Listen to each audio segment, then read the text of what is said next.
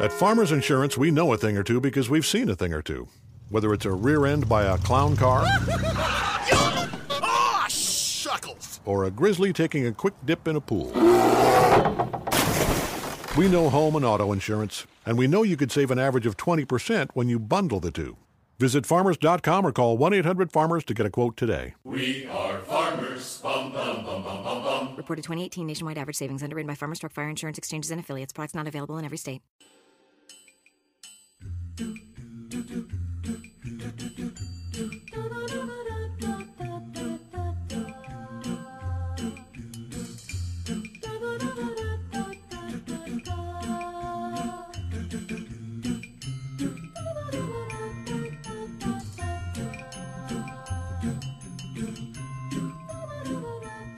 Hi, welcome back to Glee on the Rocks. I'm Mav. I'm Emily. And I'm Mandy. And you're in for a treat because we're doing a double episode today. Woo-woo! Partly because one of them is not quite as robust as the other, and they roll into each other well. So, without further ado, we are starting with episode 11, Hairography. It was watched by 6.1 million U.S. viewers. It received mixed reviews from critics. And it premiered November 25th, 2009. Concerned that Schue is up to no good, Will pays a visit to an instructor, guest star Eve, of a competing glee club, Jane Addams Academy, to see what information she might be leaking. This, in turn, leads to the club getting a look at their hair-raising competition between both schools, as well as a competition between the New Directions and the Haverbrook School for the Deaf. Meanwhile, Kurt gives Rachel a makeover to impress Finn, but he may have ulterior motives. Quinn reconsiders having her baby adopted and letting Puck be part of her life, but ultimately recommits to the idea. The episode ends with Schue giving the New Directions set list for sectionals to the competing clubs in order to damage New Directions' chances of progressing to regionals. # spoilers, guys. Sorry. I was going to say, this intro tells you everything that happens in the episode. It really does. It really does. So, hey, guess what? There's what started and ends with it. And then episode 12, which we'll be also talking about today, Mattress, also known as Once Upon a Mattress, what was viewed by 8.2 million U.S. viewers. P.S. a high point of that series up until that point, and premiered on December 2nd, 2009. When the Glee Club is left out of the yearbook because of budget cuts, everyone seems to be relieved that they won't have to suffer the ridicule of years past. Everyone except Rachel, who wants her legacy cemented in print because, of course.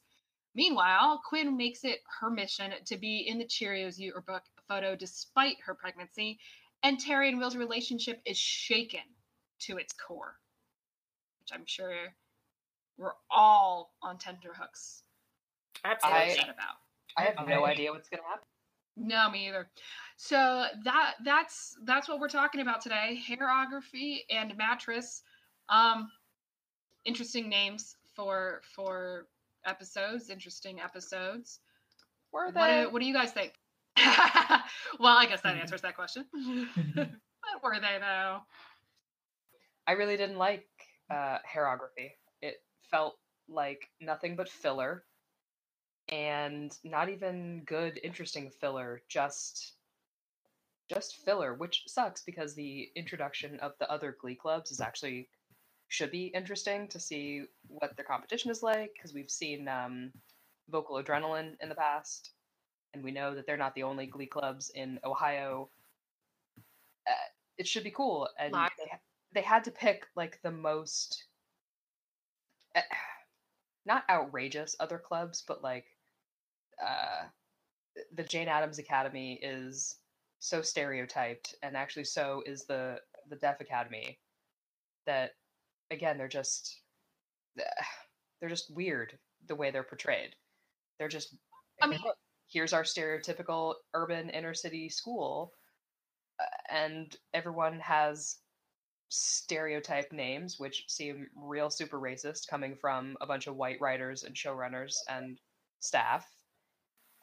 FYI, if you're not aware, the three main girls members: Aphasia, JL, and Shadonza. So yeah. And this one was written by Ian Brennan. Like, okay, was that at all necessary? I mean, I feel like "is that say, necessary" is like my tagline throughout this entire episode. In addition to the fact that most of what makes me not like hairography is all of the blatant stereotyping. Yeah, I will say the fact that the school is over the top, and same with the deaf school being over the top, doesn't bother me, because like one of their competition schools, weren't they like old people? And then there was one that like they all did like chamber singing. So yeah, they do a lot of the over the ridiculous Glee Club thing, and that's fine for me. The stereotyping of an inner city school, that's more problematic, but it just being ridiculous and over the top, that I can take. The racial stereotypes, not so much. Yeah. Gee, surprise, coming from white men. Right, the non-white school is the one where they have metal detectors and you have to scan your ID, and it's run down, and they're all portrayed as upcoming criminals. I'd like to say that this was a satirical look on what society says about about children that live in cities, and this is what we've basically conditioned them to become, because this is what we see them as. And so it's a self-perpetuating cycle that is basically started by society, and by society I mean mostly white society. So we've basically pigeonholed people into particular ideas of them, and we're going to satirize that in the show, but I don't give it that much credit. No. Well, especially because within the same episode, we get the worst stereotype of Kurt as like catty gay kid. Mm-hmm. And the okay, so yes, but also I laughed a lot. Are we gonna fight over catty gay Kurt? No, it's cool. I'm not gonna. This is not a hill I'm defending. Like, I completely agree and understand the dislike for it, so there is no defense of it, but I'm just saying, I did laugh. I find it funny. I did find his expression when pointed out that Rachel's wearing a pantsuit amusing. She was ahead of her time with her pantsuit. She saw Hillary coming, and she represented early on in a blue pantsuit. I mean... Hashtag Rachel's with her. Yeah, I don't know. The Kurt thing is still just... And I think for me, and this is like going back to the fact that I watched it in the first season, and I distinctly remember this episode, despite how filler it was, because it made me really dislike Kurt. Because the whole show was sold on the idea of like the losers and the underdogs. Mm-hmm. And then they make the only out gay kid the like blatant villain. So the sympathetic underdogs are the pretty straight white ones. Like, I remember being like very frustrated with that. And there's no possible outcome for Kurt in his little scheme, and he knows it. Like, he knows he doesn't stand a chance with Finn. It's not like he's fucking Rachel over because he thinks, if I can just get her out of the way, Finn will see me for who I am and we can work something out. Like, he knows that's not going to happen, and he does it. But does he know? I mean, I think he knows that Finn. I think he knows pretty well that Finn is straight and is not at all questioning. I'm going to argue that while he deep down he knows, I can believe the argument that he's incredibly lonely and just kind of to the point of, I'm going to try, I'm going to do it, and it'll be fine, and it'll be like, it'll totally work out. And he's telling himself like lies that, yes, he knows there are lies, but he's going to believe the lies because he wants to. So I can believe that. I can believe that argument. I mean, even if I wanted to give Kurt that much of the benefit of the doubt, how he goes about it is like just petty and mean, like almost cruel. I mean, considering Rachel seems to believe everything he says right away, I would say almost cruel. And Yeah. it's not about Kurt trying to make Finn fall in love with him. It's just about making sure that Finn isn't happy with the person he's with now. Yeah. Which I don't think, and this is an issue with like the writing that I have. That I just don't think it makes sense unless Kurt is supposed to be out and out, just like someone you dislike. Yeah. And knowing what Kurt and Rachel's relationship, like the ups and downs of, well, that's a whole other problem, but knowing how their relationship starts to play out, it's such a weird beginning when the writers want you to see them with a developing friendship and that they're going to be there for each other, and they compete and they go back and forth, but in the end the words that come out of the characters' mouths tell us that they're friends, but all of their real actions tell us that they're not. And starting out their friendship arc with Kurt purposefully lying to Rachel to ruin her chance with Finn is such a weird beginning to that it feels like, for me, they never really get past, like, and that's a whole other like series long question of, are Kurt and Rachel actually friends? But for me, they're never really friends, and that is a question. Starts here. I mean, that's a much bigger question to tackle, but I agree. That's a season like 12 question, like 6 seasons in a movie. Yeah. Are they friends? And I say no, yeah. But like, whatever. I'm going to agree with you, and will say a lot of my evidence will come in later. But this is definitely one of them. I think I consider them high school friends in that we have limited. There's limited options. Yeah. For friendship, where we're at, that, you know, are sympathetic to what I life and my goals and my work ethic, and the fact that you're weird and I'm gay and you know, and we're able to understand each other. So we don't have a lot of options. Yeah. So it's you or nobody. Yeah. But actually, deep down, no, yeah. I never really saw them as besties. I saw Kurt and Mercedes as friends, and I definitely think part of that is starts from this episode and various others. But I always saw them as more frenemies and high school friends than actual friends. Which is fine. Like, that's a cool relationship that they could have developed. The actual frenemy, like, having a respect for another person, but really not being their friend. Or maybe they don't. Yeah. So. And I say that's my favorite way of reading a fic is when they have Kurt kind of acknowledge, it's like, yeah, I like her, but not really. Yeah. And it's like she's her own thing. But people that, because I you know, take in a lot more fic as canon than I did actual canon, I guess. It was always strange to me to read.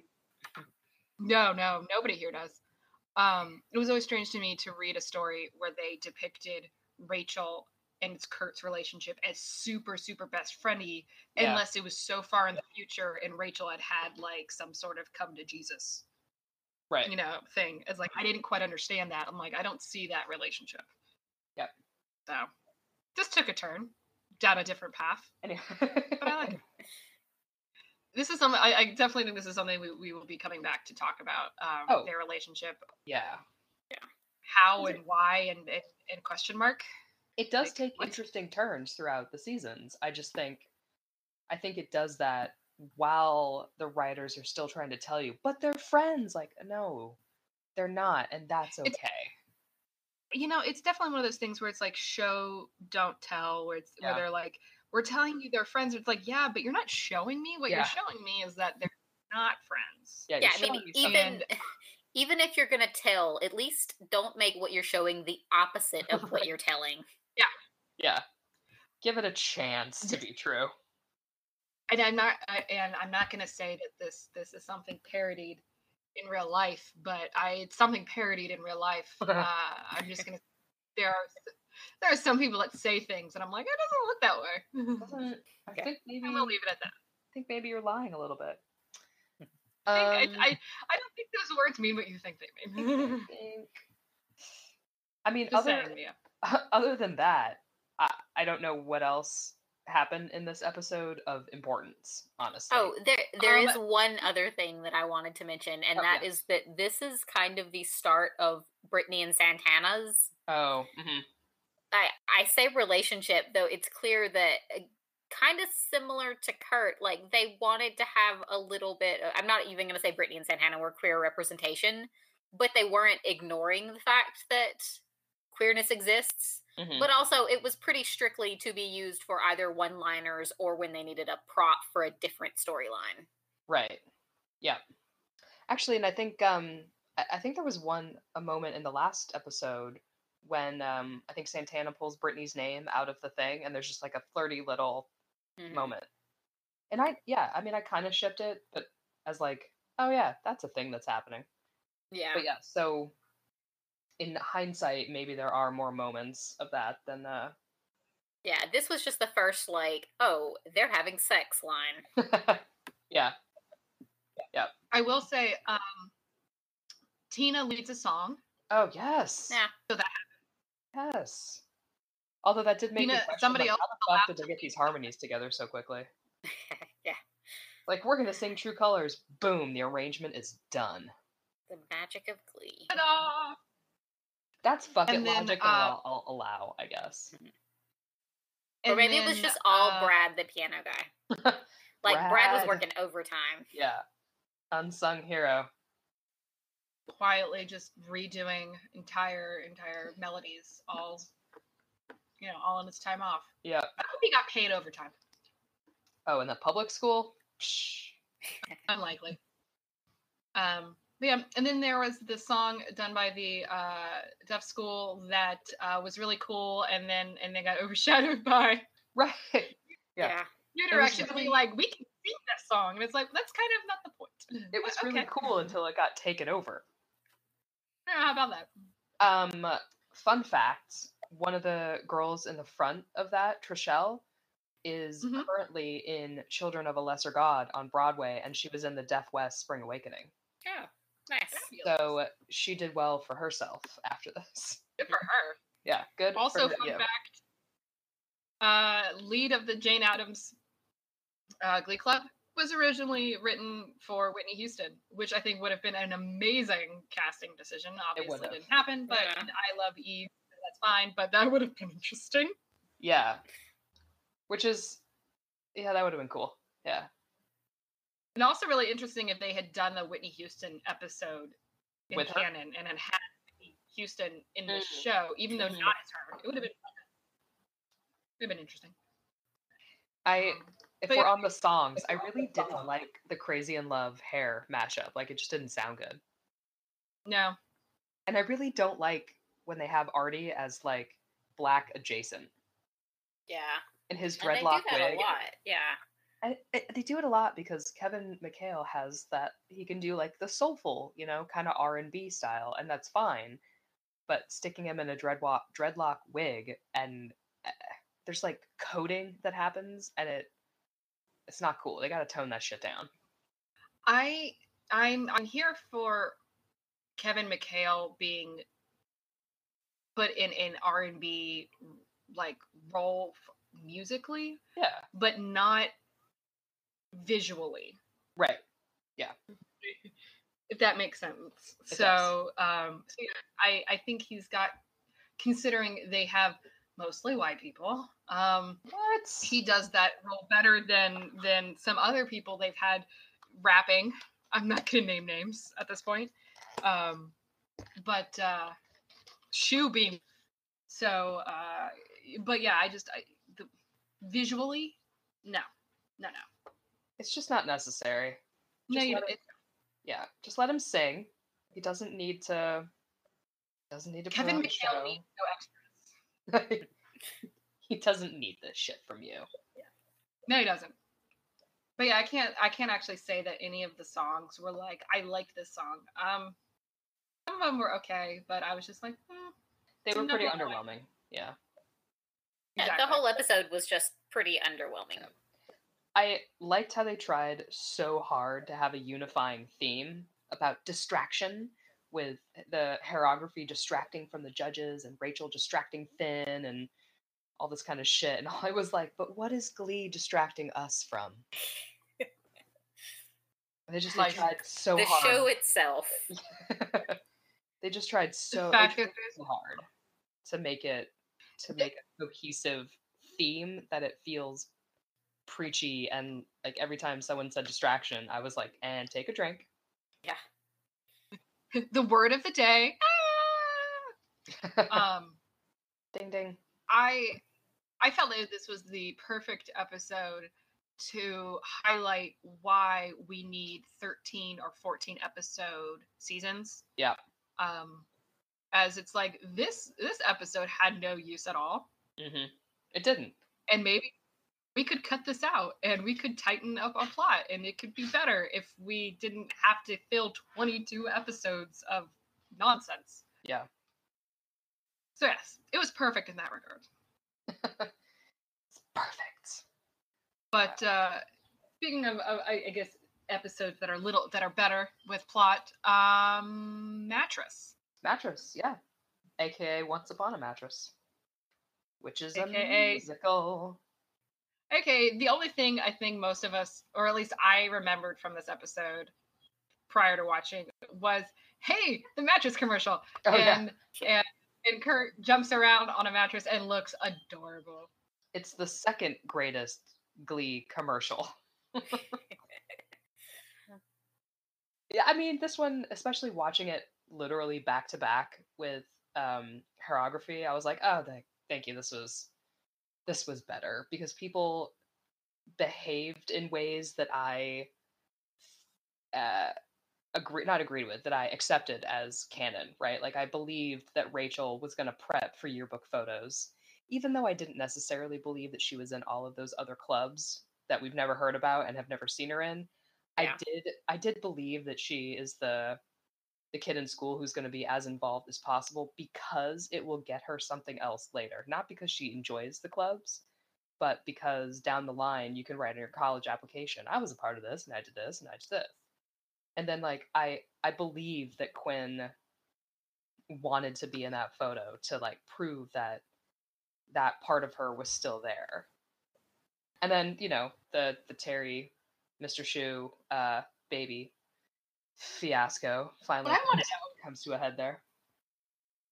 What I want to know, why did Rachel worry about getting into NYADA and having extracurriculars if she was in every fucking club ever this year? Did she just decide to take the rest of the high school year, like high school years off?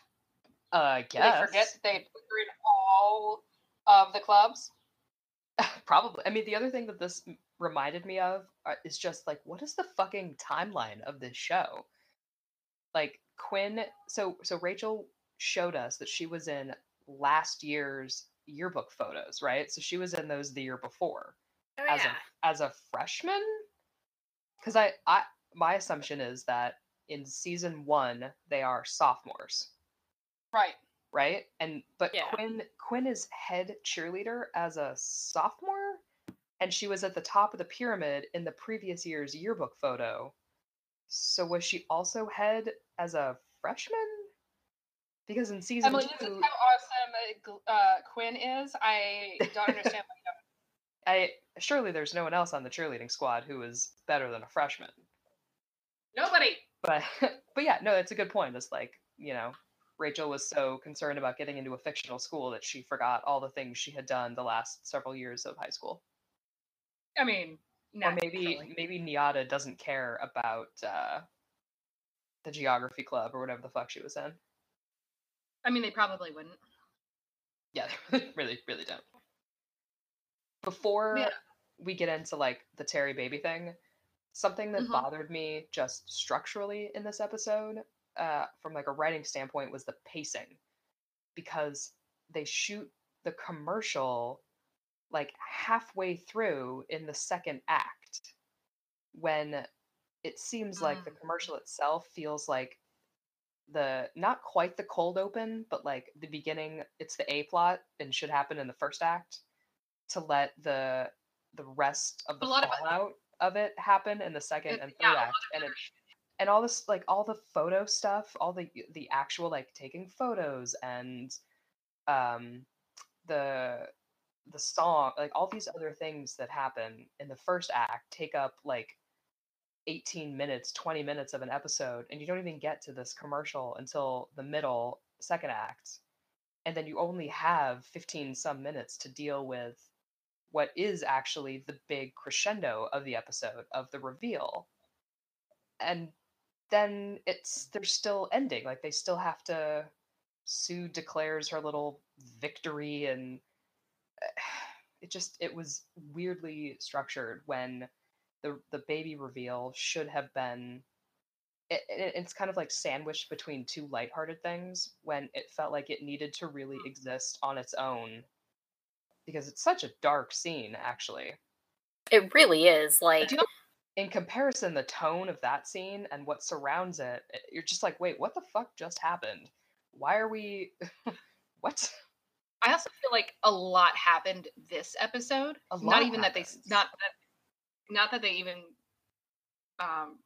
the not the tone, as you were saying, the words are hard. That's my whole life, man. I'm not even drinking. I am. It's a real good thing I don't have a job that requires me to like write words for a living, because that would suck. I'm drinking today. Spoiler, I do. The tone, the plot, what was the word that you used that I now cannot think of? The structure? Thank you. I'll go with that. We're gonna have to cut all of that. The act all structure. of me not being able to talk. But no, the structure and the timing of the episode itself I thought was bad, but also the timing as far as like what happened in what episode was bad, because you had hairography where it's like this was nothing, literally, you know, Schuster makes up his own problem and solves it in an episode, and then in this one you have, you know, you have issues with the Glee Club being able to go to sectionals. You have the baby drama. You have the mattress, you know, a commercial happening. You have the. It was a lot. It was a lot coming to a head. Yeah, and a lot of what we had been working towards. I guess structurally within a season, it's just a little over halfway. It's just over halfway. Yeah, because there are 22 episodes, right? That's what I thought. Okay. Yeah. And this would be 12. So this is just over the halfway point. And we're starting to, you know, have that coalescence of a lot of the storylines that we've been dealing with up until now all at once. So it's sort of like, okay, this is a mass. I feel like we could have spread some of this out a little bit. Yeah, it does feel like they could have rearranged some of the things. Like the yearbook photo did not need to happen thematically with the baby reveal. Like it didn't. They don't really tie together in a way that made them interesting together. They just felt disparate and weird. Especially because that like baby thing is so important, and it's important because it's been led up to in the last 12 episodes, right?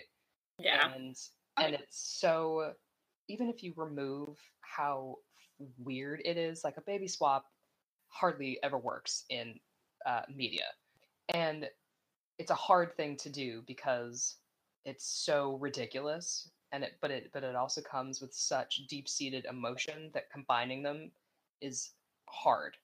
And having the scene, which we just said like is dark and not scary, but really intense, and for once kind of like well acted in some ways, but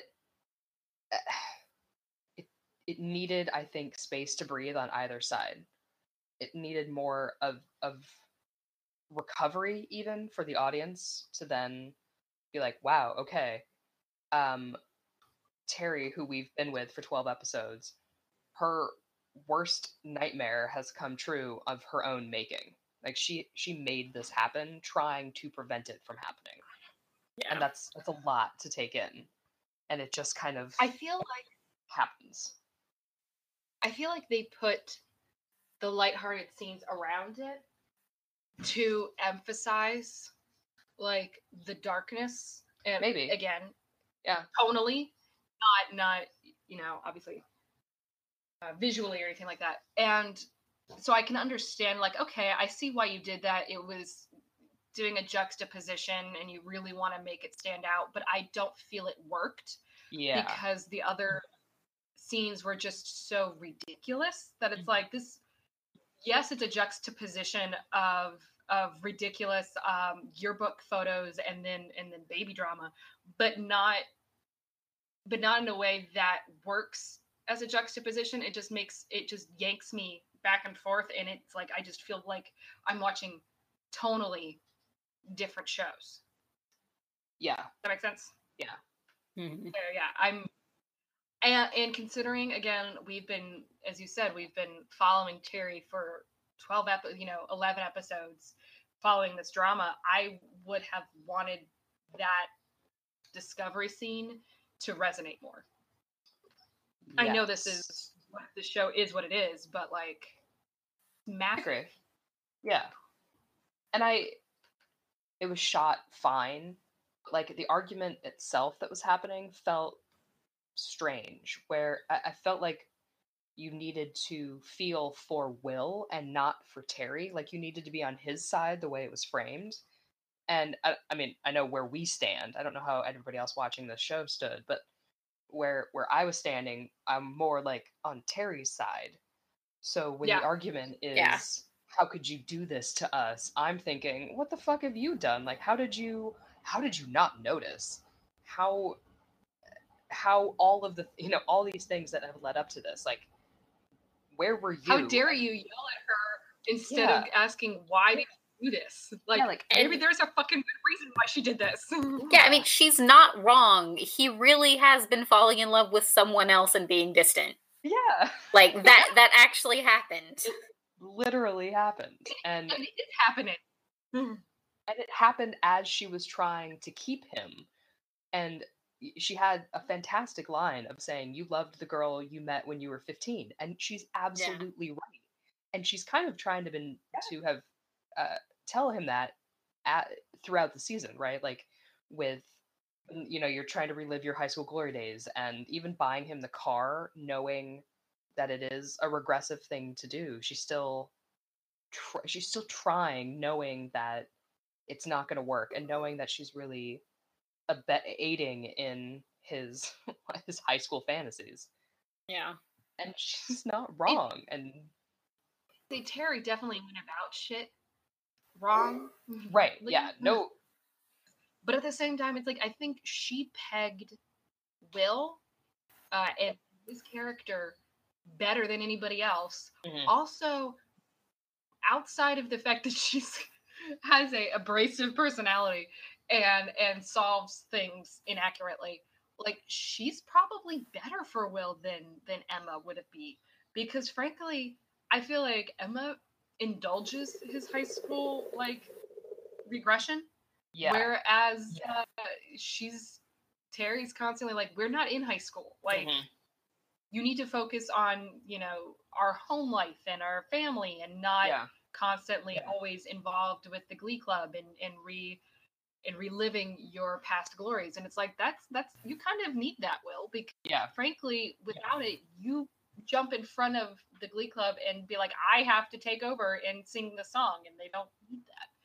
So interestingly, I think Terry's a better person for Will, but and she's not. Just maybe if she was a little, maybe she went to therapy. Yeah. This whole conversation about like Terry and Will reminds me of like whatever the post on Tumblr is that says, you're an adult when you watch Rent and all you think is, wow, Benny was just trying to help. Like, I watched this and I'm like, Terry has adult priorities. She wants her husband to not be so obsessed with his job that he like isn't present in their marriage at all. She went about it really badly. Yeah. But she had the adult perspective that Will does not have. Yes. Like, she's wrong, and yet.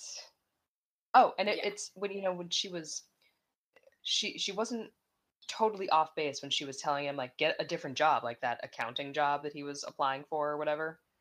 Like, it pays better, it affords him vacation time, it does all these things that as a traditional adult kind of makes more sense when you're in a relationship, you're potentially starting a family, you have a fuck ton of bills to pay. Like, I'm not going to say there are requirements, because like the way society is set up right now isn't necessarily the best way to do things, but there is an argument to be made about a level of maturity and financial stability when you reach a certain age and you have certain responsibilities that he was not really living up to. And she wasn't either, but she did seem to be taking a more traditional at-home role, for better or worse. Like, it's not for me, but that was kind of how they were separating duties, so to speak. Yeah. So her, again, she doesn't go around about things the right way, but she does have better intentions, I think. Yeah, I feel like with maybe a couple months of therapy, maybe some meds that kind of help with some brain chemistry, like Terry's going to be in a better place. She's not going to be with Schue. She obviously had better priorities in life, understandable adult priorities. And again, I agree with you. And this isn't to say that being a teacher isn't a fulfilling and great job to have, no matter your at-home family responsibilities. But yeah, it's unfortunately not the best paying, as I'm sure many of us are aware of in the United States, with so many of our teachers having to go on strike for basic necessities. Pay teachers more. Society sucks.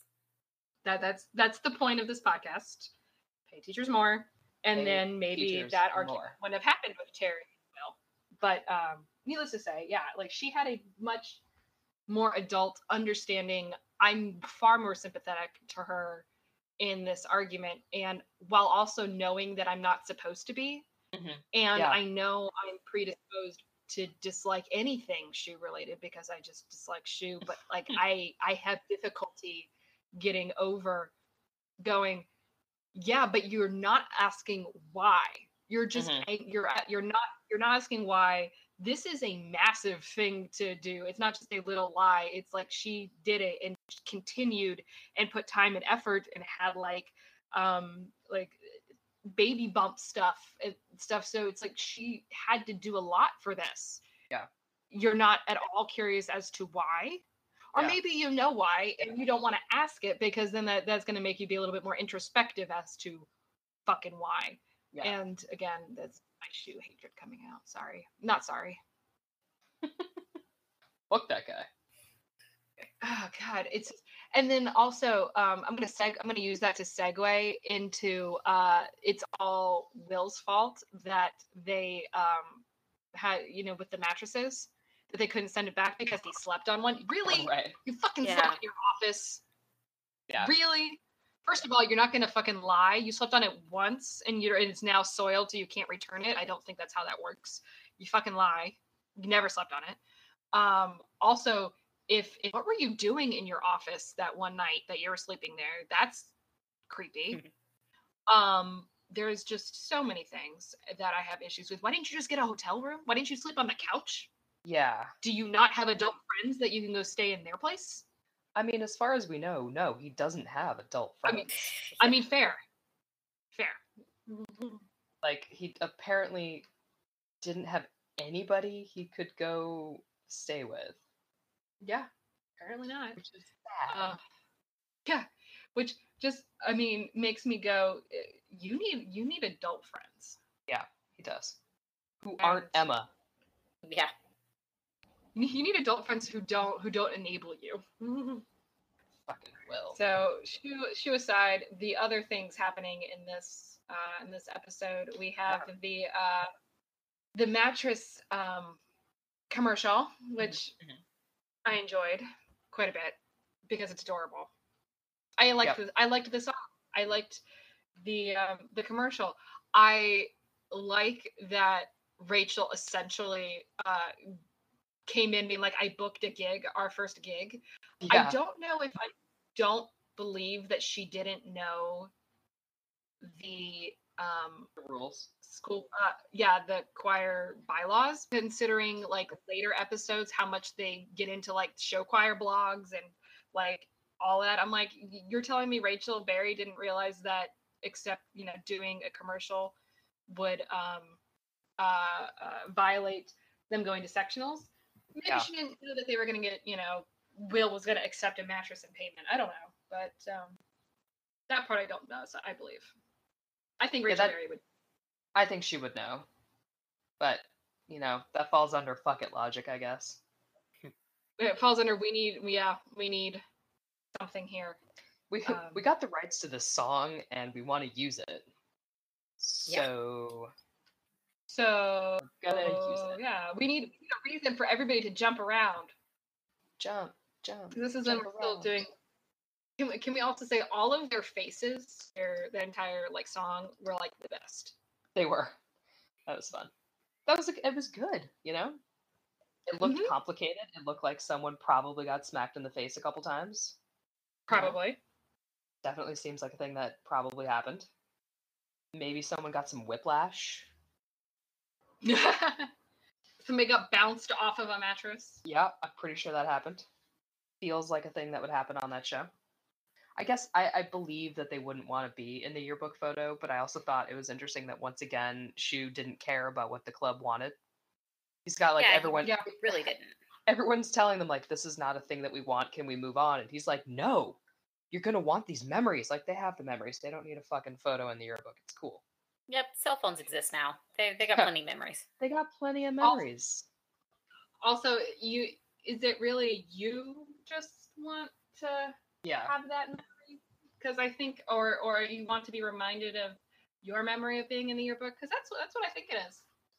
What I'm feeling here is that this when fuckbag. You say you want those memories, what you mean is what you really mean. I mean, that pretty much summarizes a lot of his character, ignoring what other people want in order to recapture something he wanted at that age. Ding ding. Yeah, exactly. I believe in every other depiction of the Glee kids, other than Rachel. But everybody else, their reactions I felt to be, no, that sounds legit. Like, I can believe Finn being like not duped into, but like pulled into being in the picture with her, and then basically backing out. Yeah, I can believe that. I can see him doing that.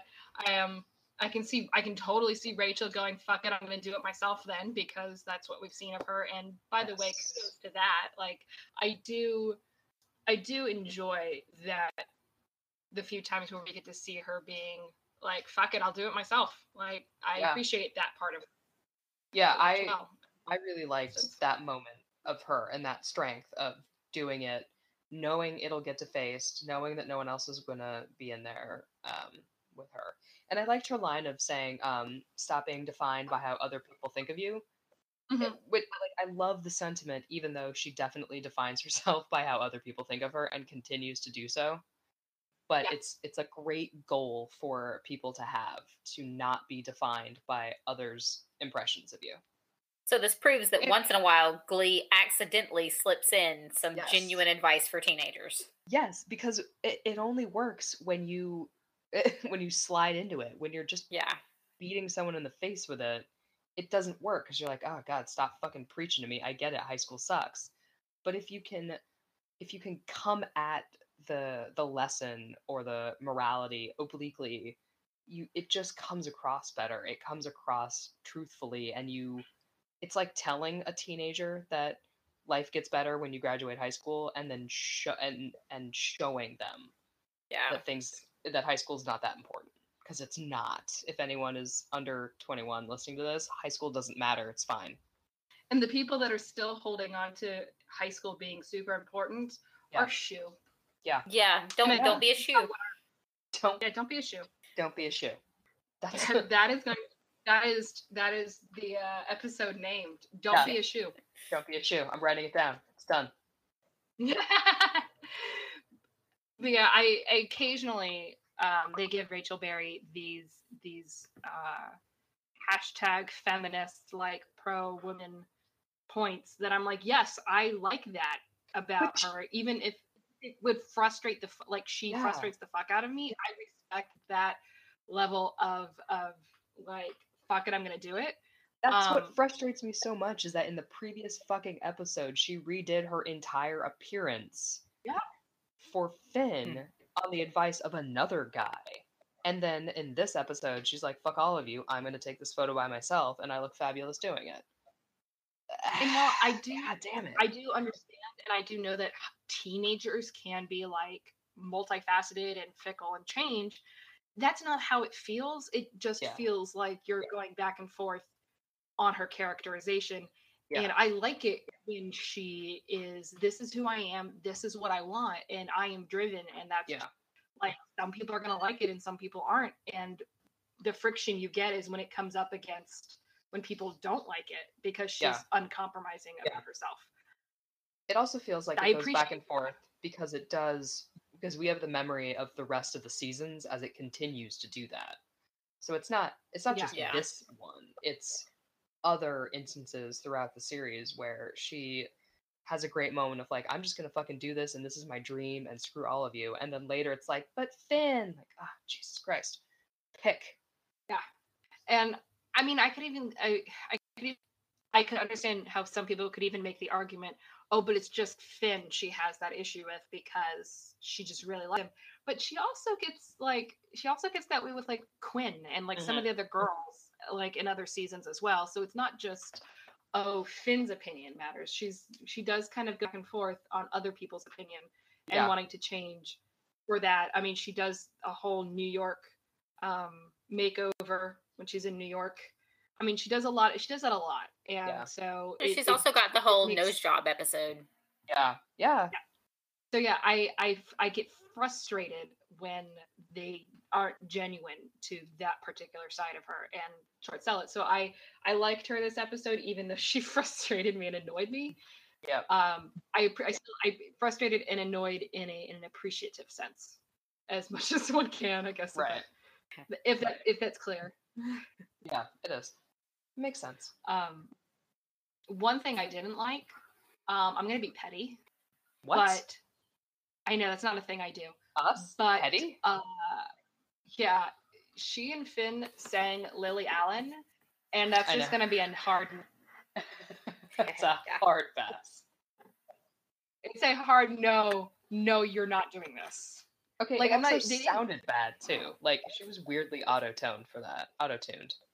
Yeah, I mean, it's just no.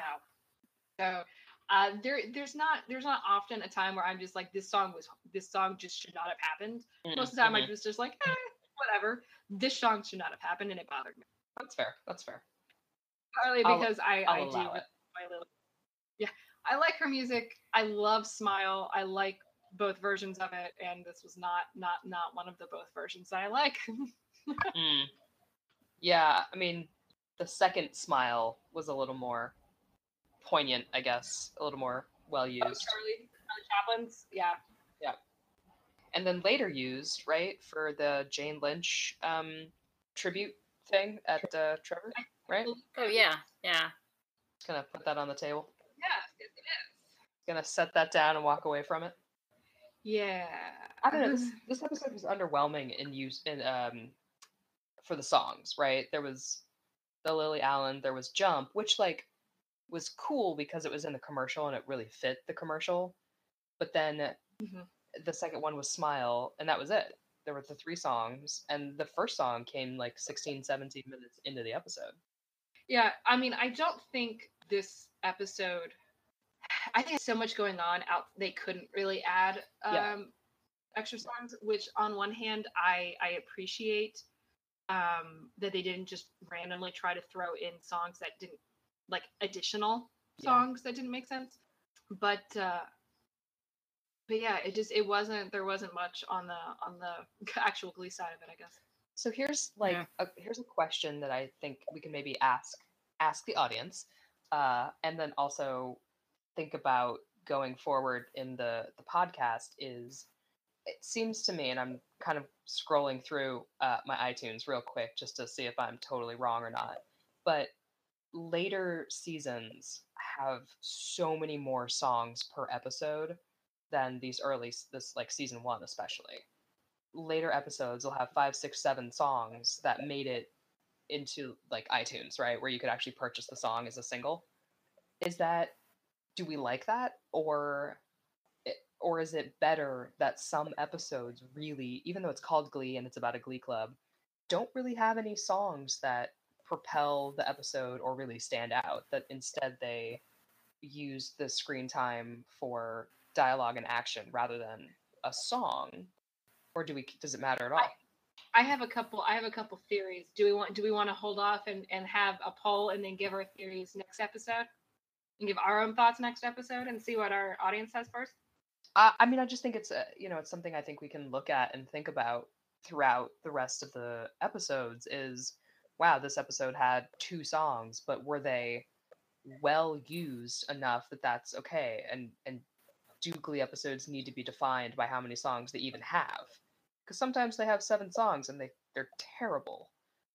Yeah. And sometimes they have a couple songs and they're great.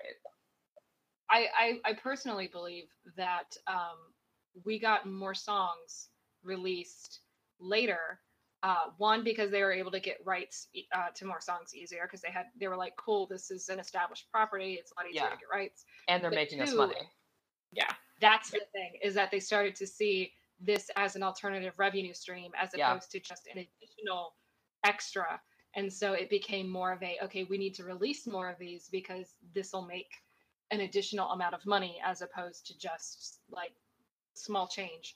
Honestly, I think that's probably the real answer, is that selling these albums makes a ton of money. Even just individual singles. Yeah. I think, like, yes, the songs, like the actual songs sell a fuck ton of money. I would go so far as to say that one of the reasons why Glee went on as long as it did was that they were able to make their money. They were able to make their money in music. Yeah.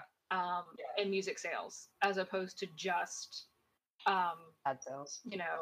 Ad sales, or even what you would sell as far as like second screen viewing on like Netflix or Hulu or whatever. Yeah. So they're able to actually kind of get the money more from that additional revenue stream, and that's keeping it around. As opposed to something like CSI, you don't really have that additional revenue stream. So, although if they want to make a CSI like musical, like I'll be honest, I would watch it at least at the beginning to see what the fuck was going on. Oh yeah. I'm scrolling through like my embarrassing iTunes collection, just looking at like, God, these are a lot of songs in some of these episodes, and I don't even think I downloaded all of them. Why nobody outside of fandom is allowed to look at my iTunes. Inside fandom, it's okay because you understand, but outside fandom, you do not get to see it because there's gonna be judgment, and frankly, it might be deserved. And frankly, I don't want to talk about it. Yeah. That PTSD.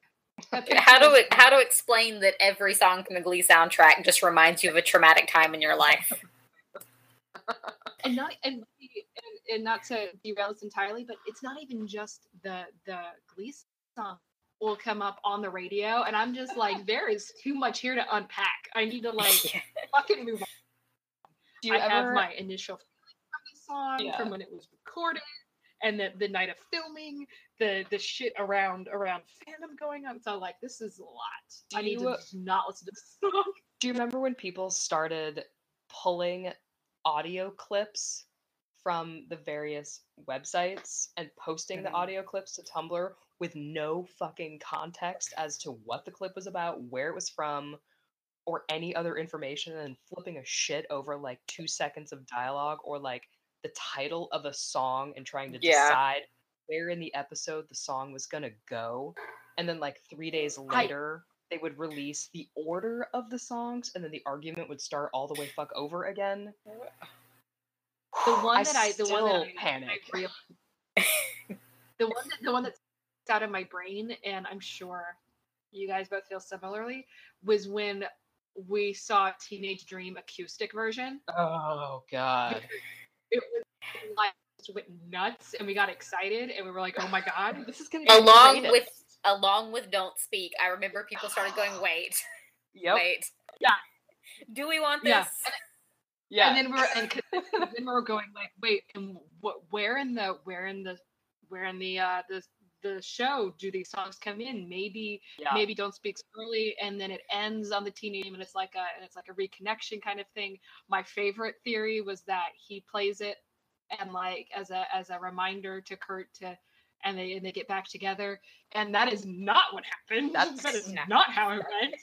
That's really not what happened. Yeah, because like oh my god, and then they realized he was gonna sing it live, and it was both elation and also abject horror of what was happening. Because we just went, oh fuck, this just got worse. Yeah. So it got better and worse at the same time. I started to get really angry when people would meta the songs before the episode would come out. I was like, you guys do you not remember what happened with Teenage Dream? Like, could we calm the fuck down before we start meta-ing what is going on?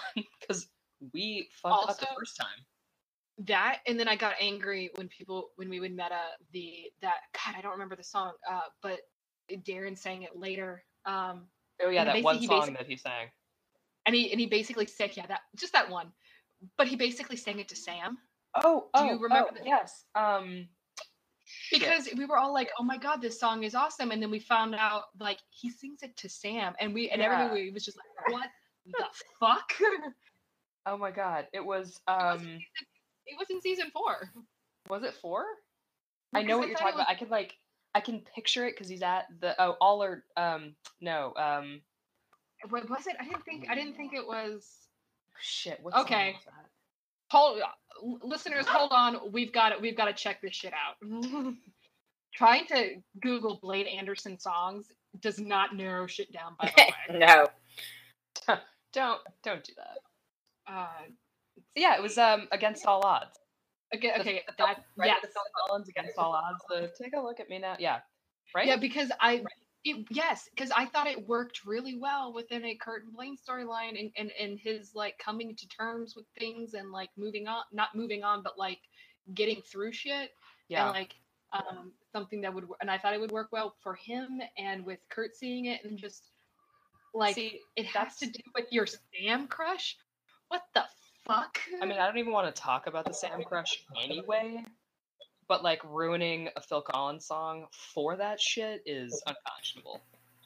I mean, we can talk about it when it happens. To talk about, I'm like, I understand, and I'm okay with the sense. Like superficially, I was good with it. Like you can have a superficial crush, that's fine. Sort of like how Tina can have a superficial crush, that's fine, because that makes sense when people are attractive. You can find them attractive, but like anything below that, like let's come on. I mean, it does speak to Glee's misuse of songs, the way we're kind of saying that Lily Allen's Smile was misused. Yeah. If we're going to tie this back around to this episode. Can I quickly mention my favorite misused song? And I say that absolutely legitimately. It's a horrible song for this scene, and I love it so much. Somebody That I Used to Know with Blaine and Cooper. That is a great use of songs. I don't know what you're talking about. No, it's a horrible use for that song, and I would not have wanted them to do it differently. I want to know what that conversation at like the table read was like. Like, so wait, we're brothers somehow, and we're gonna sing a breakup song. And no one's going to ask questions. I expect Aaron to have looked over at Matt Bomer and just a brief up and down and been like, yep, no, I'm good with this. Yep, that's totally makes sense. Yeah, we're going with it. Like, yeah, no. I mean, that's the vibe I got watching the episode. Yeah. I mean, it's not even that. I'm going to expand on this. I'm sorry, Emily. You can bring this back to this episode, but I must continue down this path. I think we should like open up a quick Twitter thing of like, what are your favorite misused songs? Yeah. Like your favorite mistakes. Yes. And then we can do like, we'll gather up some of them and we can do like a poll of the ultimate favorite misused Glee song. Where they used it in a scene in a way that you were just like, what the fuck? Yeah. And I'm sure there are more, and we can talk about more of our favorites as well next episode, and your favorites. Please tell us why you liked it that way. I love that. I love this idea. I want to hear from everybody's like favorite misuse song. I also, and this is going to be a different poll for a different podcast, but I also want to hear songs people are sad never got used. Oh yeah, and what they would have liked to hear them. So that's going to happen later too, guys. Just we can cut this part out, but that is a thing. I have a whole list of songs. No, like we'll leave also it in. Songs I'm just angry that were done wrong. Yeah, well that would be misused. Okay. In which case, can I also add one more to my misused? Yes. Piano Man. Oh yeah. Yeah. You do not sing Piano Man upbeat and bubbly and happy. Yeah, it's true. Excuse me. You are depressed. You are drinking scotch, and your voice is a little growly from smoking a cigarette. Yes. And it is dark, and you're in a fucking dingy ass club, and I will not hear. I mean, it's 9:00 on a Saturday. Exactly, and the regular crowd shuffles in. Not they bebop into the shittiest restaurant in Times Square. No, considering who I was so excited to hear that that Darren was singing Piano Man, because I've heard a snippet of it. I wanted a studio version.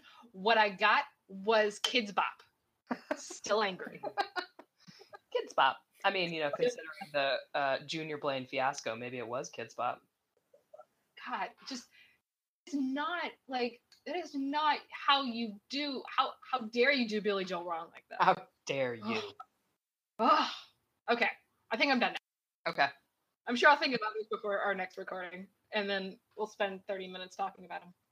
Anyway, the point being here that the title of the song and the lyrics don't necessarily correlate to the feeling of the scene, ergo smile. Well done. Thank you. There we go. Appreciate it. Done. Brought it back. Good job. I love it. I don't think ergo was the right word to use there, but it's what felt right. Vis-a-vis. I'll go with it. I think it was I think I meant vis-a-vis. Fuck. Anyway. I'm good with it. In any case, we got there. We got back on topic. So I appreciate that. Yeah, this is my favorite tangent so far. At least it's on Glee. Like we've got on tangents that aren't on Glee. That's true. We're at least really on topic. We're just really desperate to get to season 2. It's just I feel like season 1 would have, and I've said this so many times, I'm a broken record. I'm starting to sound like Glee itself right now. I feel I would have appreciated the season more if it was 13 episodes. It would have been much tighter. It would have happened quicker. There would have been more to talk about with each episode. Even this episode, where we go, a lot happens. We're still struggling at times to focus just on this. And yeah, it's hard to delve into, episodes like Hairography when you're like, this was an episode about hair back and forth. Yeah. To which I have to say, I'm very sad that song wasn't out yet. That would have been perfect. That would have been. It really would have, yeah. God damn it. Well, when the remake comes along. When the Broadway show comes along. But yeah, so even now with Mattress, we're still struggling at times to talk about stuff, and it's just because there's a lot of repetitiveness, and we would have served the show better. It would have. I have a super nitpicky point about Mattress. This is not something we do here. I know. So it aired December 2nd, right? Yeah. And I just have no concept of what time in the year this episode takes place, because it aired in December. I don't recall anyone mentioning holidays. And then it's bright and sunny in Ohio because they're filming in Los Angeles.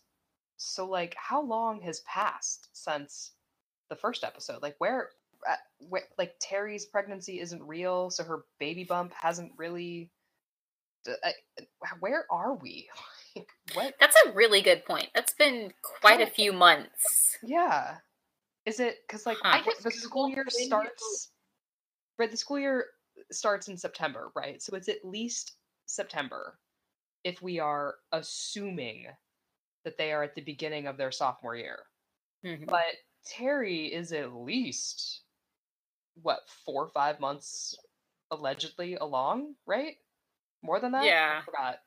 Well, that puts us November, December, like January, February, but like no one's talked about Christmas or anything. And later seasons have Christmas episodes, so you can kind of like align yourself in a particular, or like there's a prom, so we all kind of know what time prom is.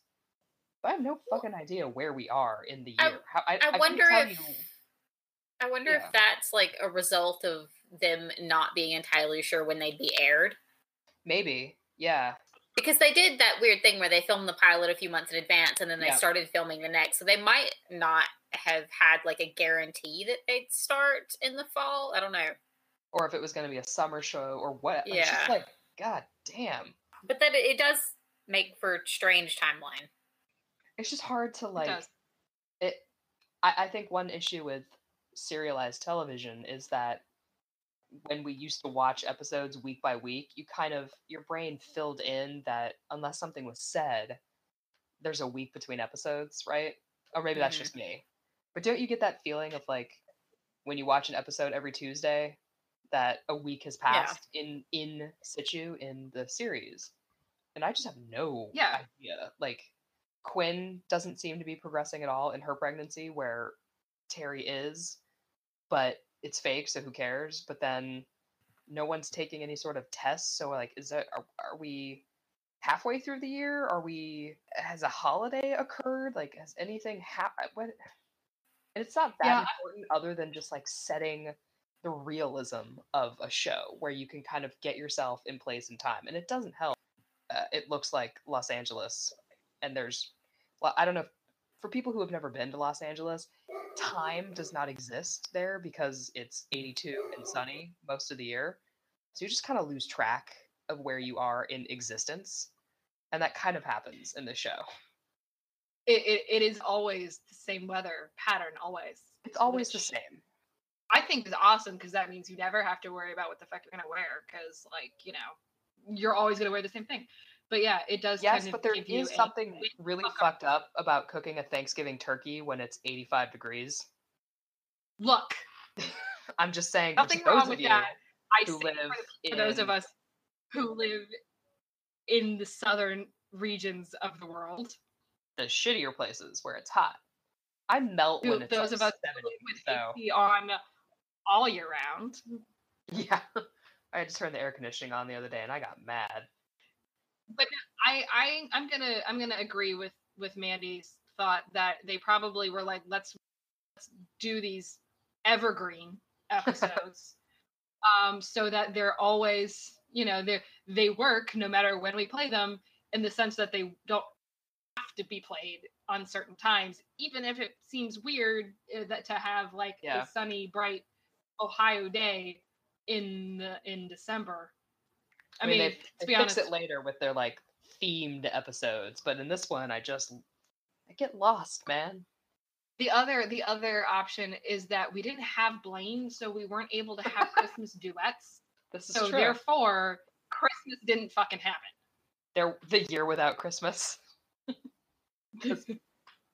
because Junior Blaine, you know, so if we're gonna briefly talk about Blaine, I'm just saying that like this is his junior year, so isn't he having a pretty shitty? We were gonna briefly talk about Blaine. Pretty sure we were talking about him a lot. I'm actually physically pointing behind me as if I'm standing there. About what we just talked about. Exactly as if this conversation were physical and what Surprise. We said was behind me. I'm also standing directly behind you. It's very awkward. Sorry. But yeah, anyway, Christmas didn't exist without Blaine. That is the moral that I'm trying to come up with. Christmas didn't happen, ergo, we're in a timeless year with no time. A year with no time. A year with no time. All right, I'll buy it. It's cool. I'll buy it. I will make this show sci-fi if I have to. Happily. I did try to Google, because sectionals are coming up. I did try to Google when are show choir sectionals. I couldn't find that, but I did find an article from a show choir that was quoted in Wikipedia as where's the quote? Because quoted exactly as the television show Glee does not accurately represent the environment of a real show choir. And no that shit, is not no one thought it did. for this particular conversation, except that I really liked that. I like that that was what Wikipedia pulled out. Like, Yeah. oh, thank you. I was not aware of that until now. Appreciate Real it. show choirs are just like, could you stop making us look bad? Could you stop making this ridiculous? Come on. Anyway, but one thing I don't know. I hate to jump back to Terry's pregnancy, but because we talked about it a lot earlier, but I mean, I did. Kind of important. It was, but I did find a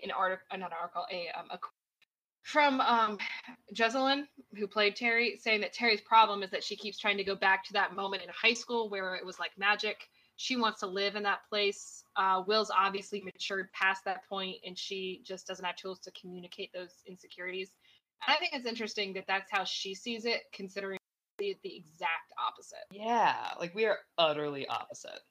I don't necessarily think actors have the end all be all understanding of their character, because No, I don't either. Once it gets edited and put on screen, that's how what matters is how the viewer, partakes of it. Mm-hmm. But yeah, I think it's very interesting that the actress saw Terry as living in high school, and I can see her trying to get back to that point where she and Will's relationship when it was in high school was good, but I don't see her trying to live back then like I see him trying to live back then. I see her trying to just get the relationship back to being good. Yeah. And when it was good, it was. Yeah. Like the last time that was a solid, or what they thought was a solid, good relationship was in high school. Yeah. So I think that is a very interesting way that she saw, or just, it's not what I would have. I mean, yeah. Not what I saw, not what you guys saw either. So yeah. It's either what she saw or, frankly, what she was told to say about the characters. Yeah. Fair. I think we can safely say that the things that actors say about their characters do not always reflect their true feelings about the characters. Mm-hmm. So that could have been like, that was the line that Murphy and Co. wanted her to think about the character, and not necessarily, again, what you say, what's on the page. And what's on the page is that Schuster is a man baby. And yes. And then there is something to be said that perhaps this was as you said, being told this is what her character is, and she's like, cool, okay, that's not how it's received by people. If people listening do agree with Jesselyn and disagree with how we see their relationship and how we see Terry and Will, I always please say something, because I'm so curious how people see it otherwise. Yeah. I don't see that.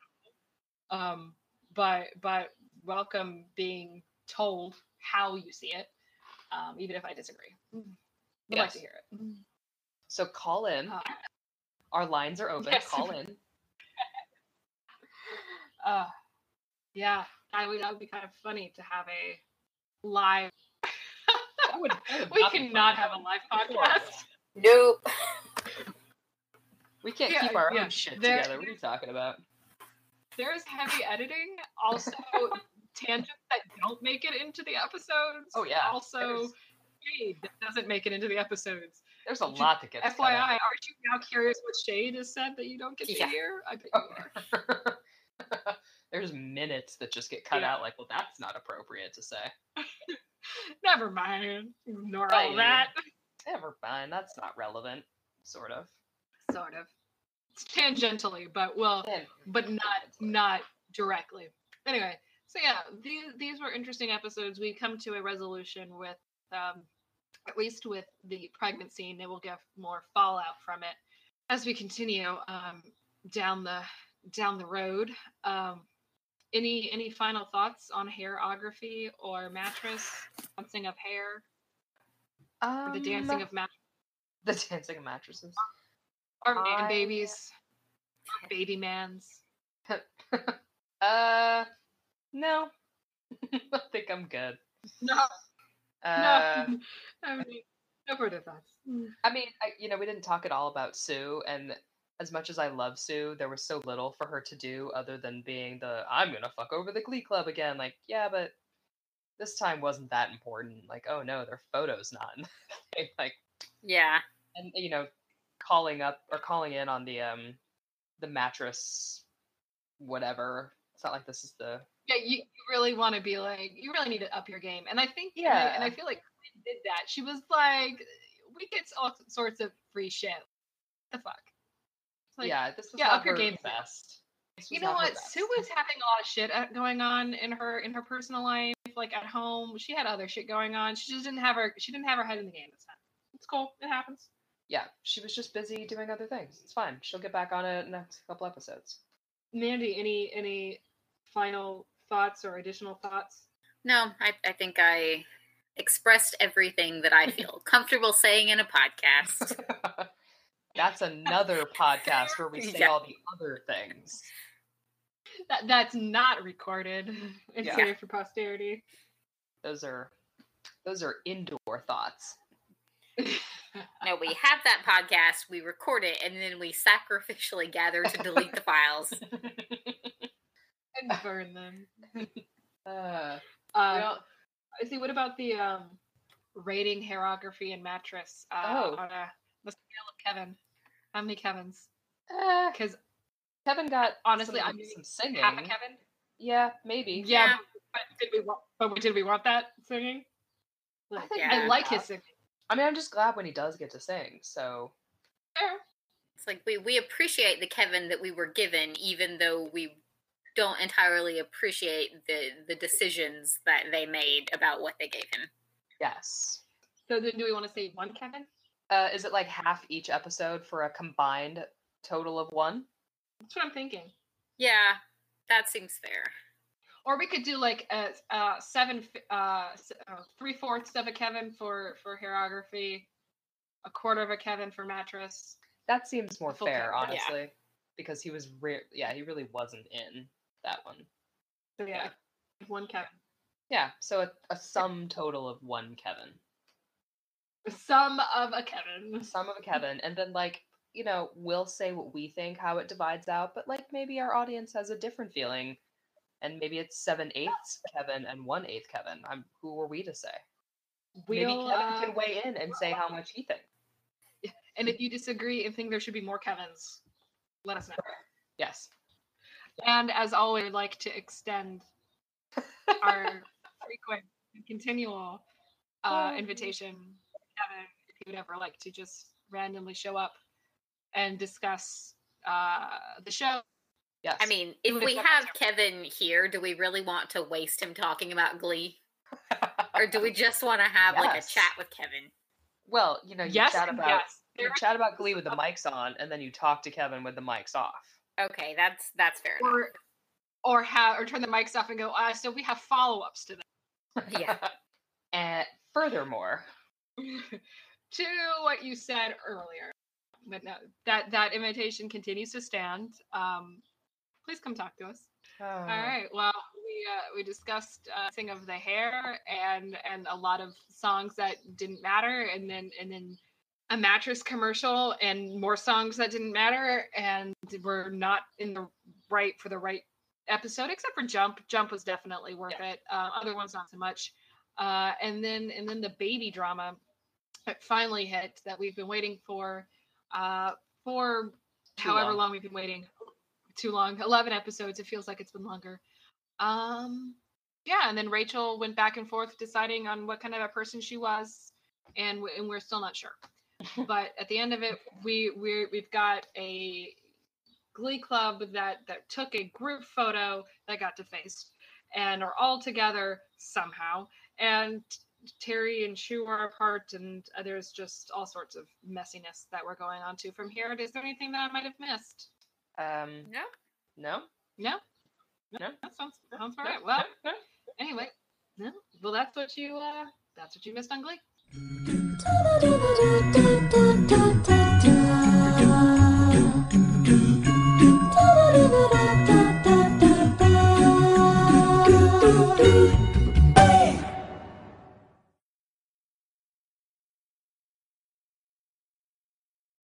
At Farmers Insurance, we know a thing or two because we've seen a thing or two. Whether it's a rear end by a clown car Shuckles! or a grizzly taking a quick dip in a pool. We know home and auto insurance, and we know you could save an average of 20% when you bundle the two. Visit farmers.com or call 1-800-FARMERS to get a quote today. We are farmers. Bum, bum, bum, bum, bum, bum. Reported 2018 nationwide average savings underwritten by Farmers Truck Fire Insurance Exchanges and Affiliates. Products not available in every state. At Farmers Insurance, we know a thing or two because we've seen a thing or two. We've seen a car run into a tree fall through a roof, and we've even seen a car fall through a roof. Hey, babe! Your parents are here! But there's a better way for your home and auto to come together. Bundle them. And when you get both, you could save an average of 20%. Visit farmers.com or call 1-800-FARMERS to get a quote today. We are farmers. Bum, bum, bum, bum, bum, bum. Reported 2018 nationwide average savings underwritten by Farmers Truck Fire Insurance Exchanges and Affiliates. Products not available in every state.